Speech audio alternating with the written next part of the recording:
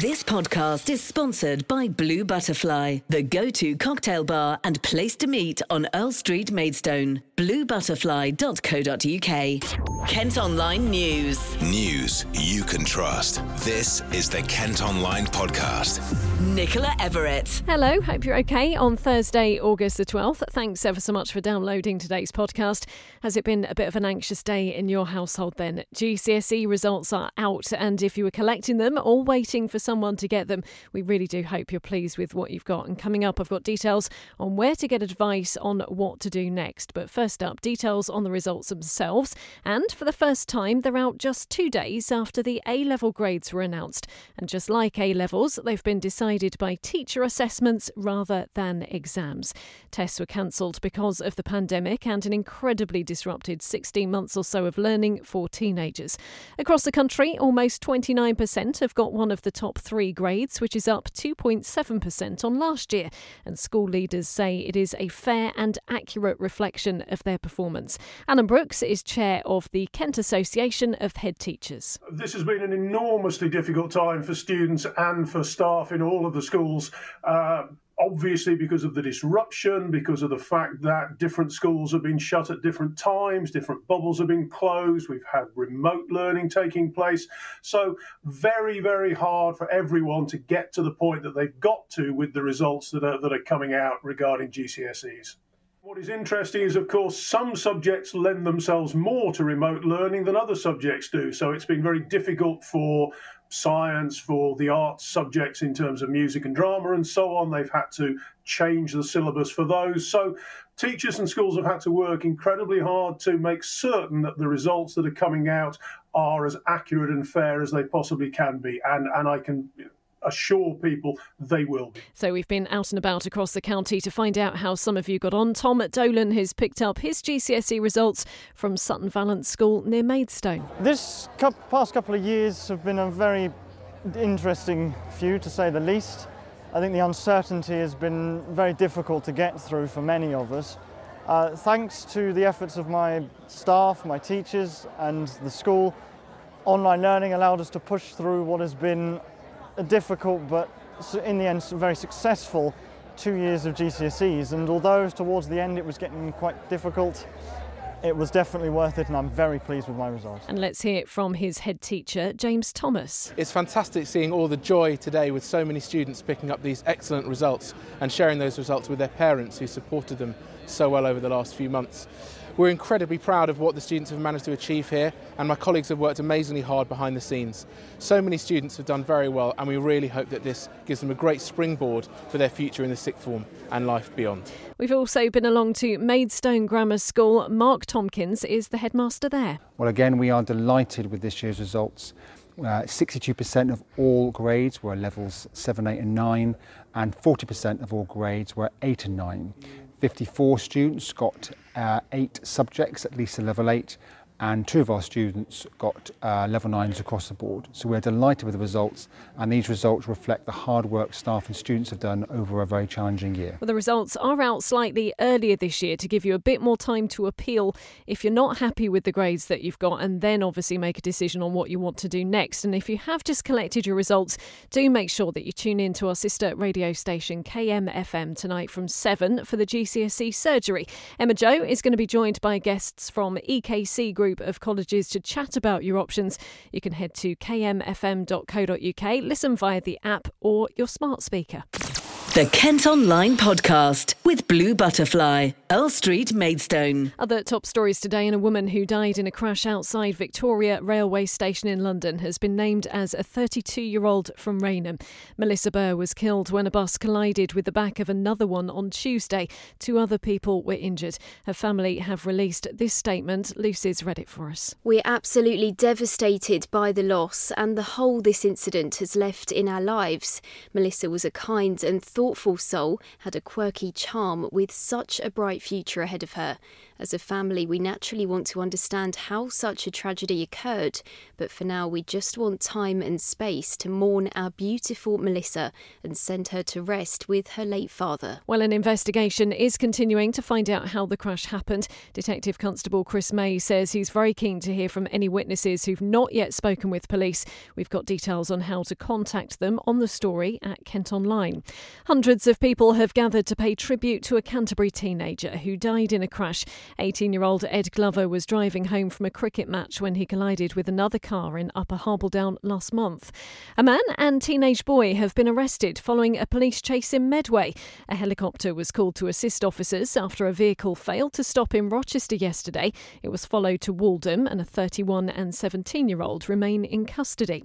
An update now following a huge fire involving a fuel tanker in West Kent. The A21 at Lamberhurst reopened overnight. At Kent Online, you can see pictures and video of the blaze, which broke out at around midday yesterday.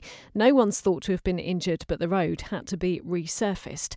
Next today, and a Kent homeless charity fears a surge in the number of people on the streets when the furlough scheme ends. The government's system of supporting workers by helping companies to pay wages during the pandemic finishes next month. It's thought there could be an increase in redundancies when the payments are completely phased out. Terry Gore is from Catching Lives in Canterbury. He's been speaking to Ish. The changes that have been imposed on businesses and the limitations that have been imposed on businesses over the lockdown have obviously, put in a lot of pressure on businesses, and the furlough scheme have allowed them to keep staff on. I mean, we've used it for a couple of our staff, and it has made a difference to our finances, and I'm sure it's made a difference to a lot of businesses' finances. With the approaching end of the furlough scheme, it's going to have an impact. I mean, now those businesses will have to make decisions about redundancy, and I think we're going to see a fair few people made redundant as a consequence of the end of the furlough scheme. And do you think that could extend to more people sleeping rough? Oh, absolutely. One of the, I've worked here 14 years. Over, loss of job and loss of income has often been a cause of people rough sleeping, because once you lose your job, can you then afford your rent? And the local housing allowance almost never pays the whole of your rent. And so many people then don't have the resources, because so many people just live sort of month to month. So many people, their financial situation, even if they're fully employed, is precarious, and it is without doubt it will have an impact. How quickly that will be will depend on a number of variables, but I would be unsurprised to see a considerable increase in homeless people and rough sleeper numbers by Christmas. Do you think right now there are a lot of people, as we come towards the end of the furlough scheme, who are worried? Yeah, without question. I mean, we're seeing people contact us who are concerned about losing their accommodation and asking, what assistance we can offer and what their options are. We have, we're seeing people come to us who are accommodated but are looking for support to help them maintain that accommodation. It may be they've got problems with benefits, they've got problems with losing hours at work and don't know how they're going to afford their rent. And so we are getting lots of inquiries from people asking for information and asking what support is available. But sadly, I mean, the austerity agenda since 2010 has meant that, a lot of support services have been cut, have been reduced, and we do what we can to offer people support, but we can't fill the hundreds of millions, that has, I mean, just as an example, in 2010, the budget for homelessness services in England was 1.2 to 1.3 billion. Our government is currently talking about how it's spending 750 million on homelessness a year in England. Well, that's great, but that's a 450 million, 500 million gap. So that, and with the increase in, costs and inflation over the years, that's a pretty big hole in homelessness services. Kent Online News. A family of a teenager who died at a young offenders institution in Medway have criticised failings in communication and observation. 16-year-old Caden Stewart had a brain hemorrhage at HMP Cookham after complaining about a headache and chest pains. An inquest has heard there was inadequate reporting and insufficient communication between prison officers and healthcare staff before his death, which was from natural causes. A prison service spokesman says they'll look at recommendations from the coroner's report. There have been more cases of coronavirus at Napier Barracks in Folkestone, which is being used to house asylum seekers.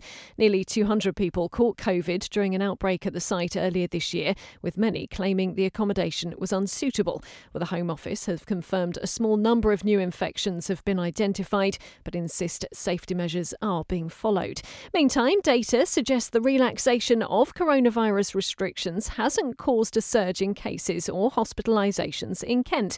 Infection rates across the county have actually dropped over the past month, with just over 4,000 people testing positive in the week to last Friday. 107 patients are currently in hospital with COVID, and 5 deaths were recorded in the 7 days to July the 30th. About 3/4 of adults in Kent have now had both doses of a vaccine. Student accommodation in Canterbury looks set to become the city's latest summer hotel. Alma Court on Military Road opened in 2019 and has almost 200 bedrooms that are used by students during the academic year. The building's owners want to offer it to tourists and visitors between July and September, but residents are concerned as it doesn't have any space for parking. A woman's recovering after being barged over as she walked her dog in Gillingham. She suffered a black eye after hitting a bin when it happened at the junction of Windmill Road and Long Hill Avenue. It was all caught on camera doorbell, and the footage has been released to try and catch the culprit. You can see it at Kent Online. Kent Online reports. Now, if the weather's okay tonight, we could well see a meteor shower in Kent. Astronomers reckon it'll be the best of the year. Professor Michael Smith is a meteor expert from the University of Kent. He's been speaking with Joe from our colleagues at KMTV and told him exactly what we should look out for. If you look into the northeast part of the sky, you should be able to see a little W shape of stars called Cassiopeia. And just below that were Perseus. And from that region, we call that the radiant, we should be able to see some shooting stars radiate away from that quite a lot, because this shower is very strong. When you see all those, or looking at some pictures from previous ones, it almost looks like several planes flying over the sky, doesn't it? So what is this Perseid meteor shower then, and how does it occur? It's when the Earth passes through the path of a comet. This one is called Comet Swift-Tuttle, which last time came past us in 1992. It passes each 133 years, and it leaves behind a trail of dust and pebbles. And each year we cut through that path. And each time we do it, these pebbles and dust grains get caught up in our atmosphere. And for a few seconds, passing it tens of kilometers per second, they burn up, creating this very bright light lasting just 1 or 2 seconds as it burns up in our atmosphere. As you approach midnight, so after 10 o'clock, towards 11 o'clock, 12 o'clock, and there's no new moon this year, it's a new moon. So the moon goes down just after the sun has gone down. So that is fantastic. It's going to be a very dark sky. It should be easy to see the shooting stars. And they can be anywhere in the sky. If the radiant is there in the northeast, but in any part of the sky, you can see them as these grains of dust pass through the Earth's atmosphere. And finally, £13,000 is going to be spent on refurbishing a parade of shops in Tunbridge. Most of the 7 retail units in Railway Approach have been empty for some time and have fallen into disrepair. They're going to be spruced up as part of a longer-term plan. Kent Online Sport. Football, and Gillingham are hoping to add to their squad, but it's unlikely to be until after the weekend. Boss Steve Evans says he's managed to pull in a favour from a Premier League side. 9 permanent deals and 2 loan loan agreements have been made this summer, but the manager says more are needed and he's particularly keen to recruit a forward.